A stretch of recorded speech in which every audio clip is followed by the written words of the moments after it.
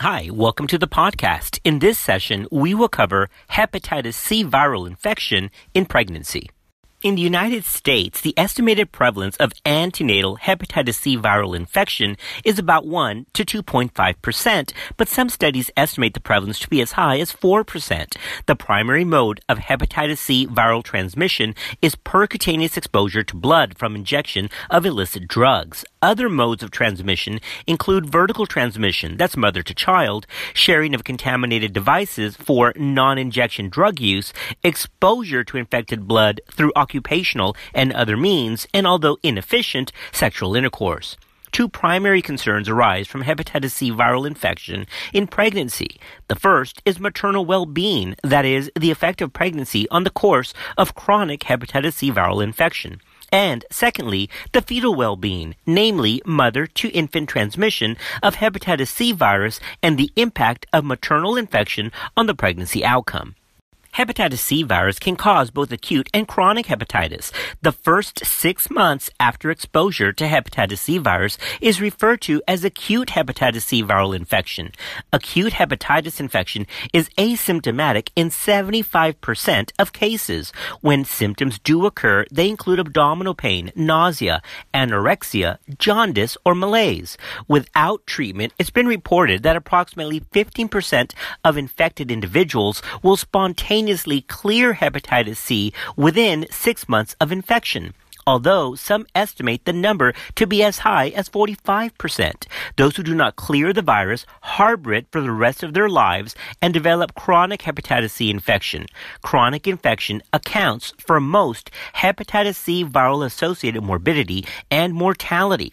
As with the acute stage of an infection, chronic hepatitis C viral infection is usually asymptomatic, although it can cause progressive liver damage with serious consequences. Without treatment, 15 to 30% of patients with chronic hepatitis C infection develop cirrhosis within 20 years. 27% of those with cirrhosis develop hepatocellular carcinoma within 10 years. In comparison, among patients with cirrhosis who are treated with antiviral medications and achieve a sustained viral response, that's a SVR, only 5% develop hepatocellular carcinoma within 10 years. Hepatocellular carcinoma is a primary cause of mortality from hepatitis C viral infection, with a median length of survival after its diagnosis of about 20 months.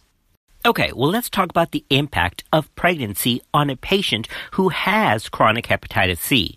Serum levels of alanine transaminase, that's ALT, tend to decrease during the second and third trimesters in pregnancy, complicated by hepatitis C, but then return to pre-pregnancy levels after delivery. Now, in contrast, serum levels of hepatitis C viral RNA may increase in infected women during the second and third trimesters of pregnancy. So one study showed a statistically significant increase in hepatitis C viral RNA, whereas in another study, this trend was not statistically significant. Researchers speculate that the increase in the viral RNA during pregnancy is due to downregulation of the maternal immune response. Now, here's the clinical pearl.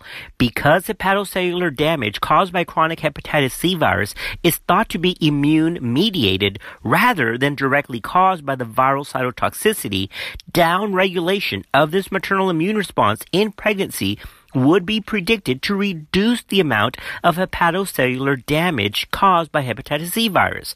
This also explains the decrease in ALT levels. Once again, histological evidence suggests that pregnancy may be associated with a decrease in hepatitis C virus-mediated hepatic injury. Okay, well, what is the impact of hepatitis C virus on pregnancy outcome? Hepatitis C viral infection is associated with adverse pregnancy outcomes. A population-based retrospective cohort study from Washington State compared 500 hepatitis C virus positive pregnant women with 2,000 hepatitis C virus negative pregnant controls. In multivariable analysis, it was found that infants born to women infected with hepatitis C were more likely to be small for gestational age, have low birth weight, require admission to the neonatal intensive care unit, and require assisted ventilation.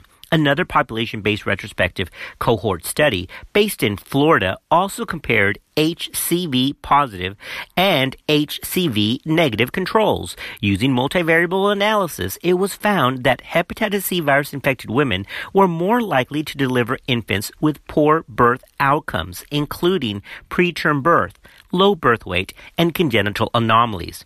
Additionally, intrahepatic cholestasis of pregnancy has also been associated with hepatitis C viral infection. Pregnant women with hepatitis C have a significantly higher incidence of this disease. The overall incidence of intrahepatic cholestasis of pregnancy in the general OB population is about 0.2 to 2.5%, while the odds of developing the condition are 20-fold higher in hepatitis C infected pregnant women. Given the increased risk of fetal death associated with intrahepatic cholestasis of pregnancy, diagnosis of this condition in pregnant women is very important. All right, next, let's talk about the rate of vertical transmission of hepatitis C viral infection. Vertical transmission refers to viral transmission from the mother to the infant during pregnancy, delivery, or the neonatal period. At present, vertical transmission of hepatitis C virus is the leading cause of hepatitis C viral infection in children, while 1/3 to 1/2 of mother-to-child transmission of hepatitis C appears to occur in utero prior to the last month of pregnancy. The remainder is thought to occur either in the last month of pregnancy or during delivery. It is also known that co-infection with HIV increases the vertical transmission of hepatitis C viral infection. In general, vertical transmission of hepatitis C virus is thought to be a risk only for women with detectable hepatitis C viral RNA during pregnancy. Once again, vertical transmission of hepatitis C is thought to be a risk only for women with detectable hepatitis C viral RNA during pregnancy. Although there are reports of vertical transmission from hepatitis C viral RNA negative women, these cases may either be the result of insensitive methods for detecting RNA or for intermittent RNA positivity in these women. In addition, whether the level of hepatitis C virus viremia correlates with the risk of transmission has really yet to be determined. So that's a clinical pearl. Once again, whether the level of hepatitis C virus viremia actually correlates with the risk of transmission has yet to be determined. Nonetheless, there are several studies that have shown higher viral loads correlate with an increased risk of transmission. All right. Well, having said that, the next question is, well, who should be screened for hepatitis C viral infection during pregnancy? Well, current guidelines from the American College of OBGYN and the Centers for Disease Control and Prevention recommend a risk-based screening for hepatitis C in pregnancy. The Society of Maternal-Fetal Medicine does recommend that obstetric care providers screen women who are at increased risk for hepatitis C by testing for anti-hepatitis C virus antibodies at their first prenatal visit.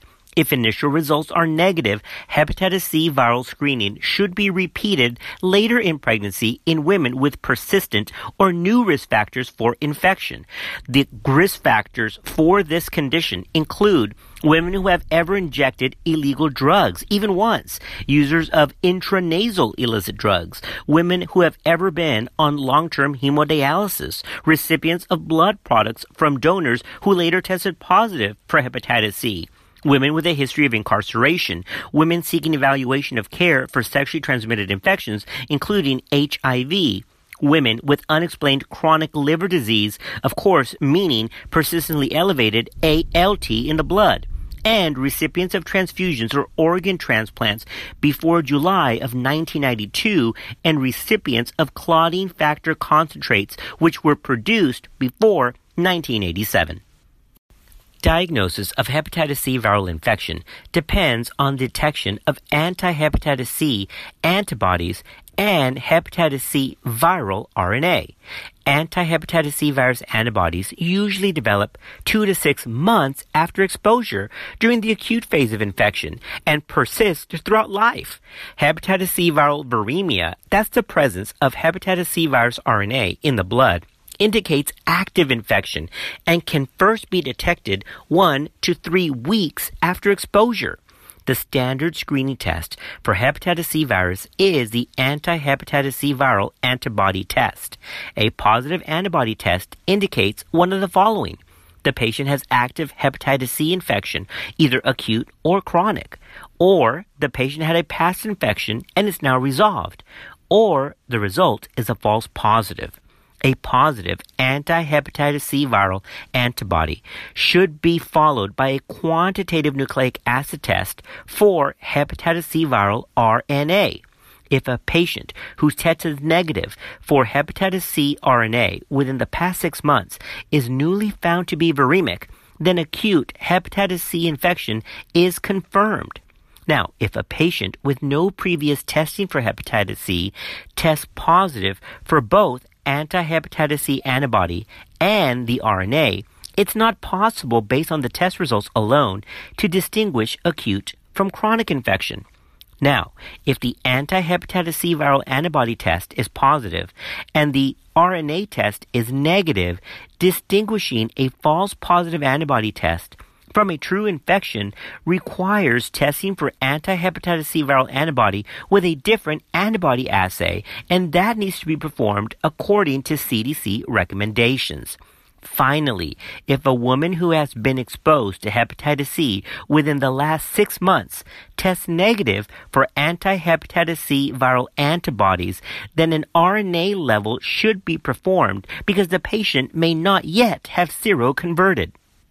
All right, once a woman has been diagnosed with hepatitis C viral infection in pregnancy, well, what next? Well, the Society of Maternal-Fetal Medicine recommends that once a woman has been confirmed to have active hepatitis C viral infection, a quantitative RNA test should be done to determine the baseline viral load. Basic lab testing to evaluate the extent of liver disease includes bilirubin, ALT, albumin, platelet count, and prothrombin. Now, to help plan future treatment, testing for the specific hepatitis C viral genotype should also be performed if not yet done.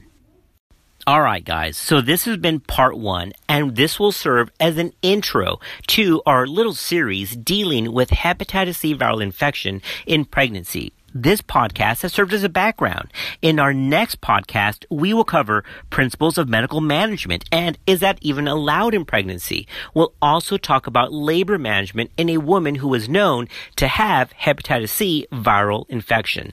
So stick around for part 2 coming up soon.